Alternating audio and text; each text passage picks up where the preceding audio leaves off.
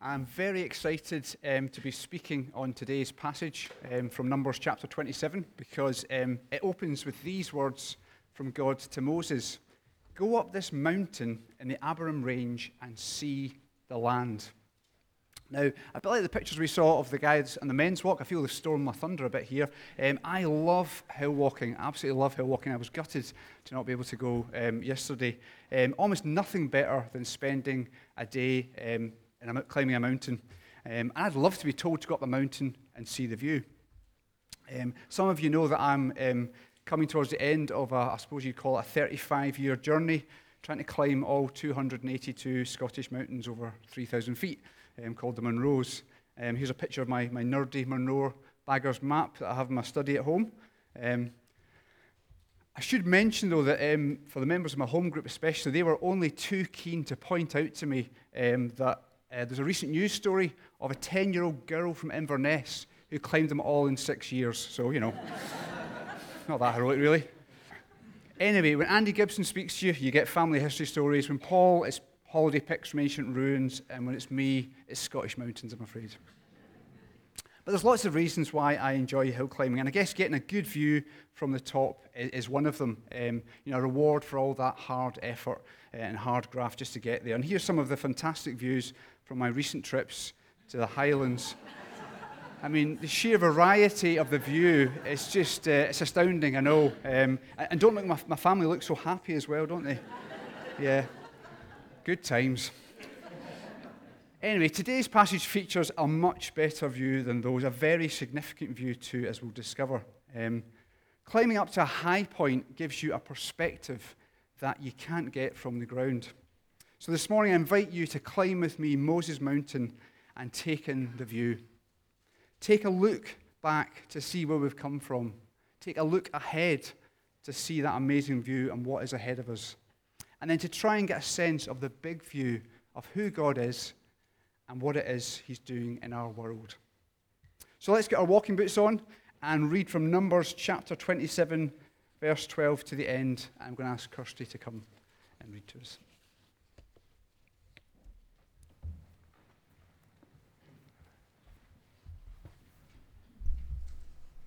Then the Lord said to Moses, Go up this mountain in the Abiram range and see the land I have given the Israelites.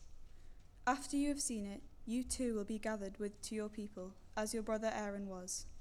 For when the community rebelled at the waters of the desert of Zin, both of you disobeyed my command to honor me as holy before their eyes. These were the waters of Meribah, Kadesh, in the desert of Zin. Moses said to the Lord, May the Lord, the God who gives breath to all living things, appoint someone over the community to go out and come in before them, one who will lead them out and bring them in, so that the Lord's people will not be like sheep without a shepherd. So the Lord said to Moses, Take Joshua, son of Nun, a man in whom is the spirit of leadership, and lay your hand on him. Make him stand before Eleazar the priest and the entire assembly, and commission him in their presence. Give him some of your authority, so that the whole Israelite community will obey him. He is to stand before Eleazar the priest, who will obtain decision from him by inquiring of the Urim before the Lord. At his command, he and the entire community of the Israelites will go out, and at his command they will come in. Moses did as the Lord commanded him. He took Joshua and made him stand before Eleazar the priest and the whole assembly. Then he laid his hands on him and commissioned him, as the Lord instructed through Moses.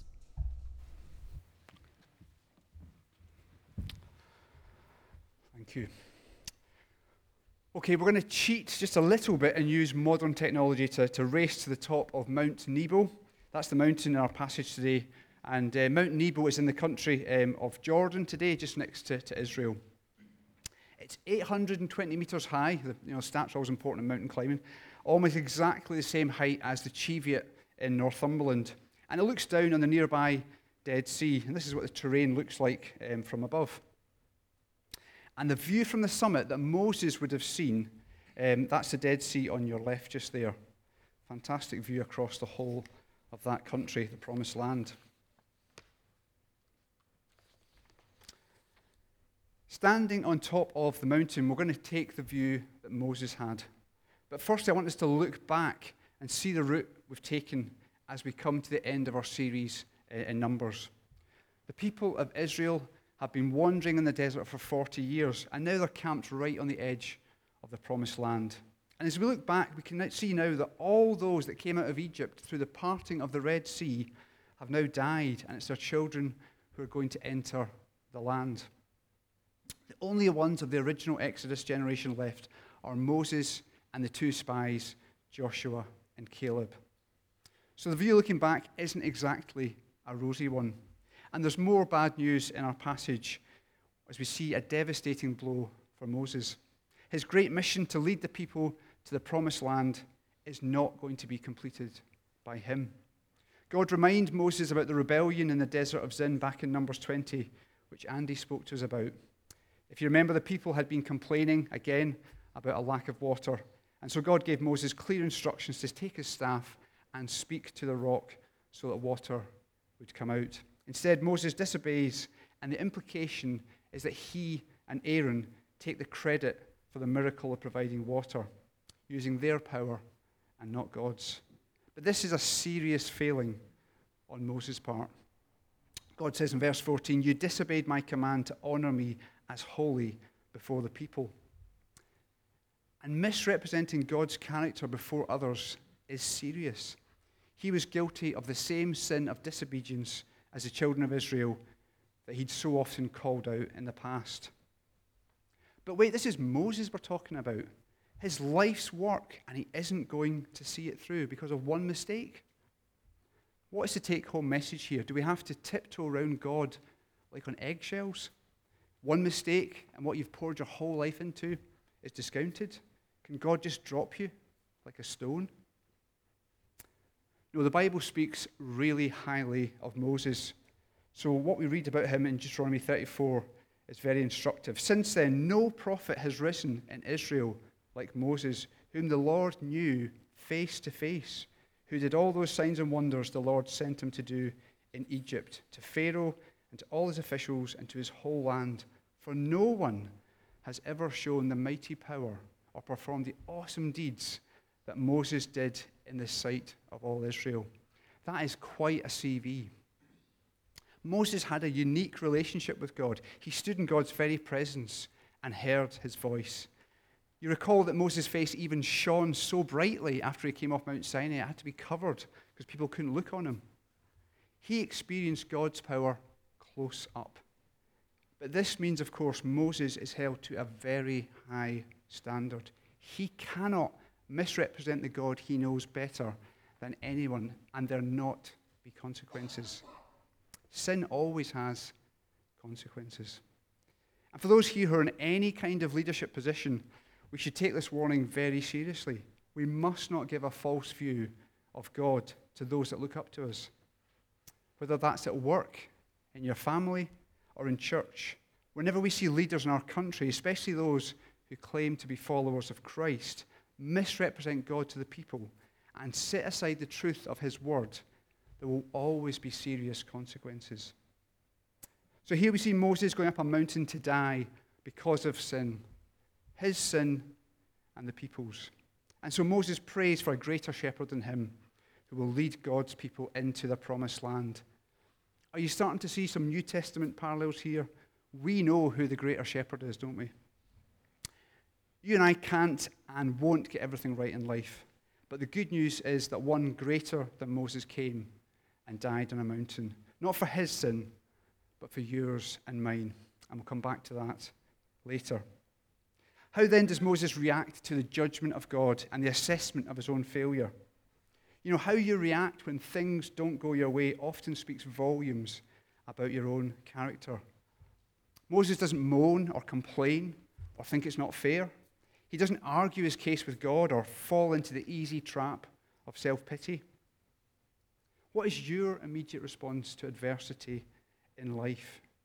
Do you argue with God, blame others, or retreat into feeling sorry for yourself? Looking back at our own lives, we'll all have failures and disappointments. People who've let you down, perhaps leaders who've not lived up to your expectations. But it's quite likely that the person you've been most disappointed in is yourself. It's really important that we seek to react to setbacks and disappointments, tragedies even, in the way that Moses did. Talk to God about it and try to have an honest and realistic view of yourself. We are not little gods. We need to acknowledge the one who is far greater than us, the Good Shepherd, Jesus. It's important that as we repent of our sin and move forward in life, we try to have a clear view of our own behavior. We've been forgiven so much by God. We need to forgive others, and we might need to forgive ourselves.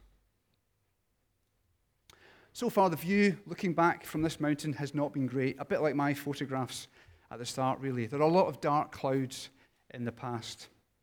We've looked back at where Moses has come from, and we see a lot of failure and struggle. Not long after Lucy and I were married, 25 years ago this summer. I think appropriate murmur there is just right, yeah. I decided to take her, you might think that's amazing when you hear this next story. I decided to take her on a proper mountain trip to a place called Ben A in Torridon in the Northwest Highlands. Fantastic place. You've got to go if you get a chance. Now, when we were going out, I had taken Lucy hill walking a few times, sharing things I like, and she'd enjoyed it. Although I'd always been very careful to make sure the trips were quite short and fairly easy mountains. But now we were safely married, I thought, yeah, we can branch out a bit here. And I wanted to take her to see what is, one of the best views in Scotland from the top of this particular mountain. So we started off with my usual pep talk at the start. The views were going to be amazing. And off we went. It was a windless day to start with, which is usually good. However, for those that don't know, there's a nasty, tiny Scottish biting insect called a midge. And we were in a midge hotspot in the middle of August. So stopping for a rest was a no-go the whole walk. Then it started raining.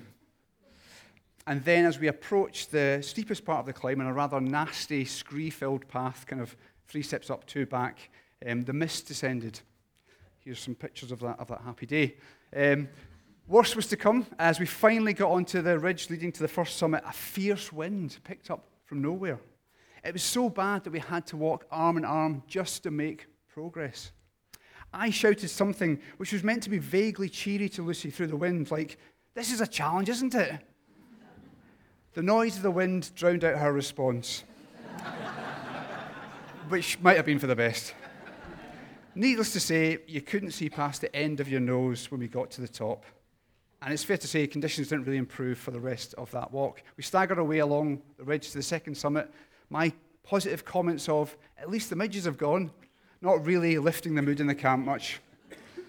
As we arrived at the second summit, I noticed Lucy was now literally hugging the trig point while assuming the fetal position.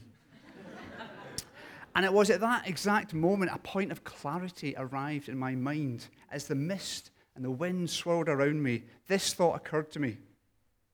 This hasn't gone as well as I'd hoped. We arrived back at the car that evening, midge-bitten, cold and wet, having seen almost nothing of the view. So as we pulled up at our friend's house an hour later, it wasn't great to be greeted with the words, "Sorry, the heating's packed in and the house is a bit chilly." Still, after 25 years, we can now look back and laugh about this, I think. That was certainly a disappointing day on a mountain. I don't know what the disappointments in your life are, but I wonder if this passage makes you ask, can we ever be disappointed in God? Can I suggest gently that whatever you're going through, and I don't want to make light of people's struggles, we all know there are people in our church who have gone through and are going through incredibly difficult situations just now. But God is our refuge to flee to, not someone to rage against. Jesus sums it up. In this life you will have troubles, but be of good cheer. I have overcome the world.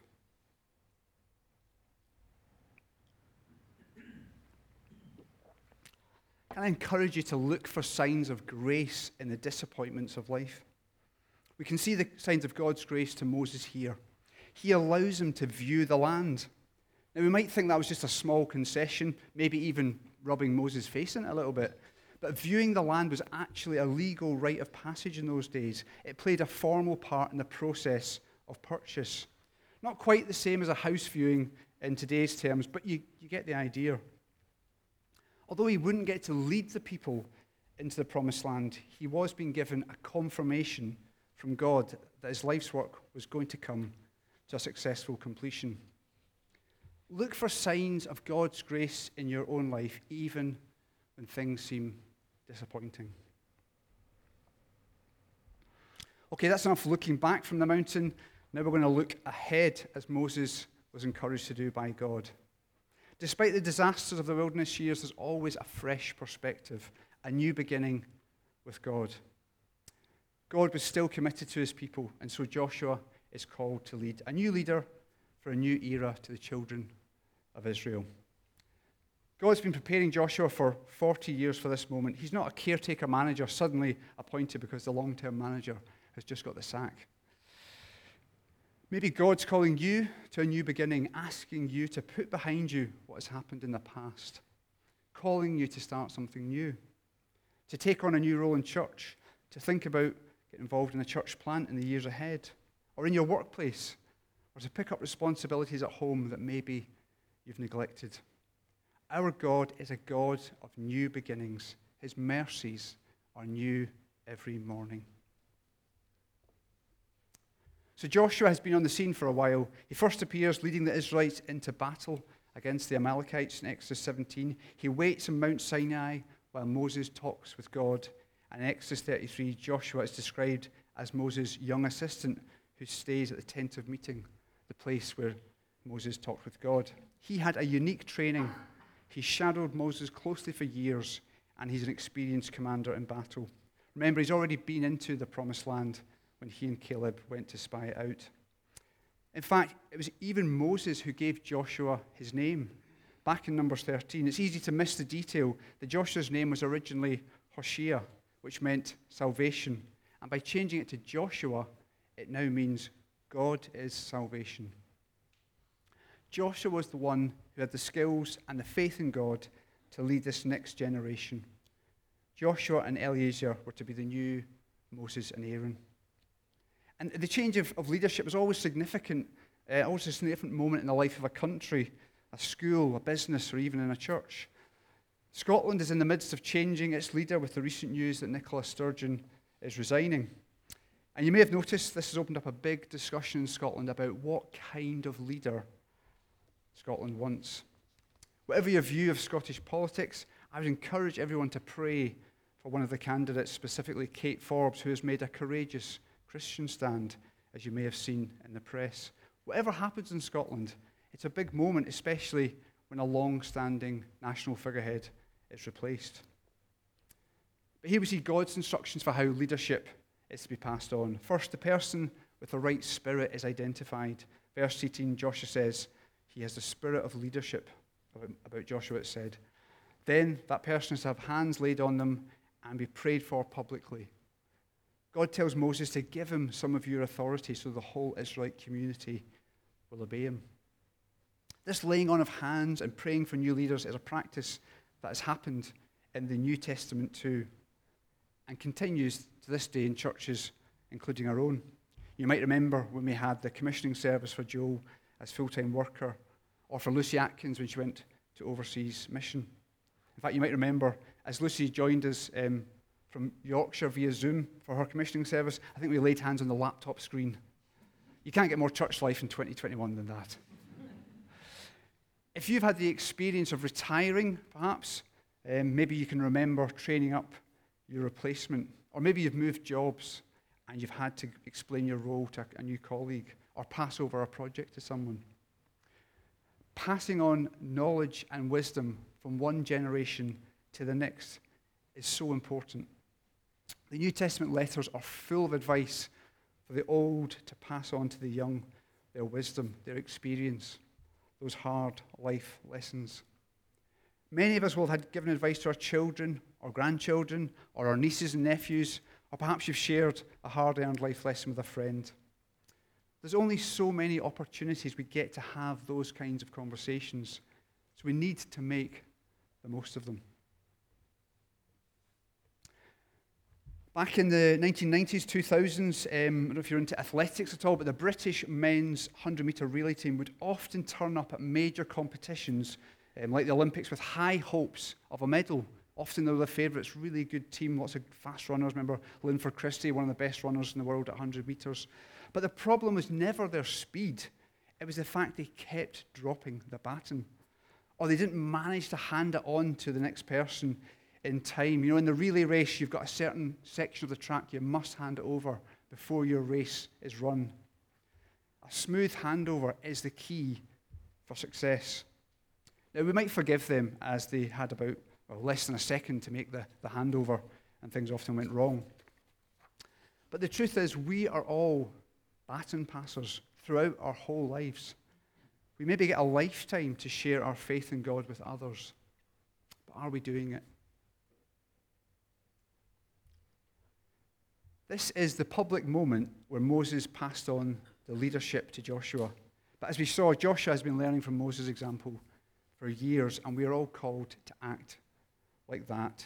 Serve God where he has put you, in your circumstances, looking to share what you've learned to people who are going to carry the baton onwards.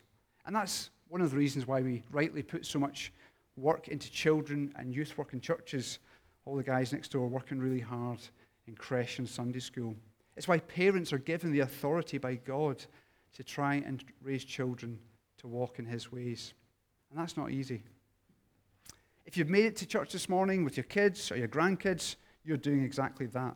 But just by coming to church on your own and being part of this service, you are being a witness to others. You are forming part of the community that the next generation are growing up in and learning from. So looking forward, how did Joshua do as the new leader of God's people? Was he the shepherd that Israel needed? Well, in Joshua chapter 1, we see he's instructed to meditate on God's word and to be strong and courageous. And it seems he was. The outcome is he organizes the people and he leads them successfully into the promised land. Israel then stays largely faithful to the Lord all the days of Joshua's life. But even here in today's passage, there are clues that Joshua is not ultimately the perfect leader that God's people need. We said earlier that Moses had a face-to-face relationship with the Lord, whereas Joshua does not enjoy the same access to God. He has to rely on God speaking through Eleazar the priest by inquiring of the Urim.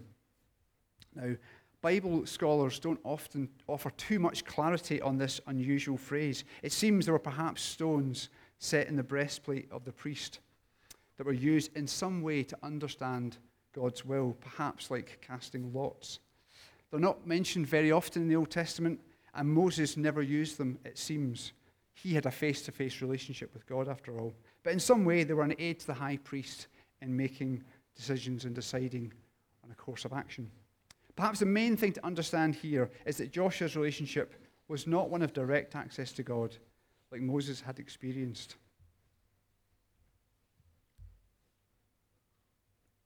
A couple of weeks ago, Matt Smith told us about Balaam, who in chapter 24 prophesied this: I see him, but not now. I behold him, but not near.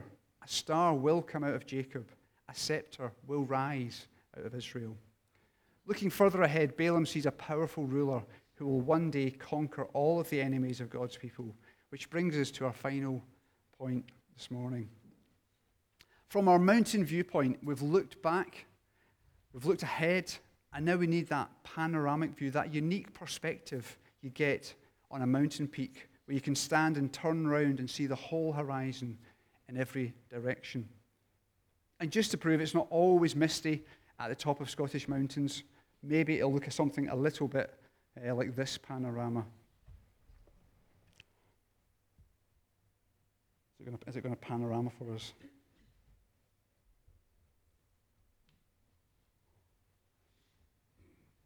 This is the moment where you're going to see something amazing. Quick panorama here. Here we go. This is Torridon without the mist. This is what we didn't see that day. Probably got about 10 of these panoramas now. It's hard not to take them. So just to prove that it's not always misty and rainy in Scotland. Oh, Fergus. That's my good friend Fergus, who's actually from Reading, bizarrely, but there you go. So that was Torridon without the mist. We're taking that same panoramic view with this passage now to finish. Moses was not the ultimate leader. He wasn't the one that Balaam foresaw, and neither was Joshua. But both of them point forward to the star that did rise out of Israel, the Lord Jesus Christ. The name Joshua, which as we saw in the Old Testament Hebrew language means God is salvation, becomes in the Greek language of the New Testament, Jesus. In Matthew's Gospel, if you remember, the angel tells Joseph to give Mary's baby the name Jesus, for he will save his people from their sins. Jesus is the leader that Moses knew the people needed. The leader who, unlike Joshua, has unlimited access to God. And the writer of the book of Hebrew sums it up well. Fix your thoughts on Jesus, whom we acknowledge as our apostle and high priest. He was faithful to the one who appointed him, just as Moses was faithful in all God's house. Jesus has been found worthy of greater honor than Moses. We can think of Moses and Joshua as kind of hyperlinks in the book of Numbers. If you click on them, they take you to Jesus. Moses says, without a leader, the people will be like sheep without a shepherd, vulnerable, no idea where they're going, and in great danger. And Jesus saw the crowds who came to him exactly as Moses described, and his response was to be filled with compassion. Jesus says in John 10, I am the good shepherd. The good shepherd lays down his life for the sheep. Jesus went up a mountain at Calvary and died. Not for his own sin, but for your sin and mine, so that we can have access to God through him. Have you accepted Jesus as your shepherd, as your king? Will you follow him and obey his words? This is the way of life with God now and in heaven to come. Moses and Joshua were part of God's plan pointing towards Jesus coming as a baby in Bethlehem 1,400 years later. We live on the other side of Jesus' life, death, resurrection, and ascension. We're living in that time between Jesus' first and second comings. And it's good to remind yourself of the big view of God's unfolding plan in human history. I'm always amazed to think of those few disciples back in Israel at the time of Jesus, spreading the gospel so that it passed all the way across Europe to the northern parts of Great Britain. That message lived here through the centuries, being passed on by faithful men and women, despite wars, hardships, plagues, and turmoil. The church being in a bit of a state during various centuries, but for over 1,000 years there have been God's people in Newcastle. About 85 years ago, a group of believers met above the old Co-op on Gosforth High Street, and the congregation there became known as Regent Chapel as the time passed. The reason we're all here this morning is because of events that took place in the 1930s. This church's history has all the signs of constant new beginning, new leaders, new followers, and God's faithfulness continuing. He continues to speak through his word, through his people, and through the events and circumstances of history. And we should take a moment here just to reflect, I think, on the contribution of those in our sprightly seniors age group, maybe especially those that have been part of the fabric of this local church for decades. It's been their ongoing witness, their acts of service, their giving, their maintenance of this building, and their willingness to pass on the baton to the next generation that means we are blessed today. Next week, we're going to see Catherine and Colin baptize, people from different generations, if I can say that, Colin, who are both passing on the baton by their witness through baptism. It's great, isn't it? We don't want to become too obsessed with statistics in church life, but we've seen 16 baptisms in the last 18 months in this church. Just as in the time of Moses, the baton is still being passed on. At the end of the book of Deuteronomy, we read how Moses climbed Mount Nebo for an incredible panoramic view of the land. And then Moses died on that mountain. And we read in Deuteronomy 34 that God himself buried him. Wow. I don't think anyone else has had that kind of burial. I wonder if God did that because he knew there was a danger that the people would revere Moses so much and that there was a chance of some kind of shrine being built was a real possibility. We're not sure. But Moses' death was not the last word in his story. 1,400 years after Moses stood on Mount Nebo looking into the promised land, Jesus goes up an unnamed mountain in the land of Israel to pray with Peter, James, and John. And Matthew 17 tells us this amazing story. As Jesus was praying, he was transfigured before them. His face shone like the sun, and his clothes became as white as the light. Just then there appeared before them Moses and Elijah talking with Jesus. Yes, here is some good news to end our mountain story on. Moses did get into the promised land, but only because he was with Jesus. I want to encourage you to stand on the mountain with Moses and take in the big view. When you have Jesus as your shepherd, your sins and failures are forgiven, and your best days are ahead. Moses saw his life in God's big picture. Don't see yours from the world's small, lowly viewpoint. If you have suffered serious disappointments, don't let that define the rest of your life in terms of how you serve God. Note here how God describes Moses' death. You too will be gathered to your people as your brother Aaron was. And this is one of the first times in the Bible, actually, that the concept of what happens after death is mentioned. Death is not the end for Moses. He is gathered to his people, going home to his loved ones, not being absorbed into some anonymous life force or disappearing into nothing, but remaining a distinct person, recognizable as Moses, but so much more glorious. He was to be gathered with others who had known and loved God over the centuries. They would be recognizable figures too. His brother Aaron is mentioned, isn't it? So what's the big picture view here? For the Christian, life is far longer than our years on earth.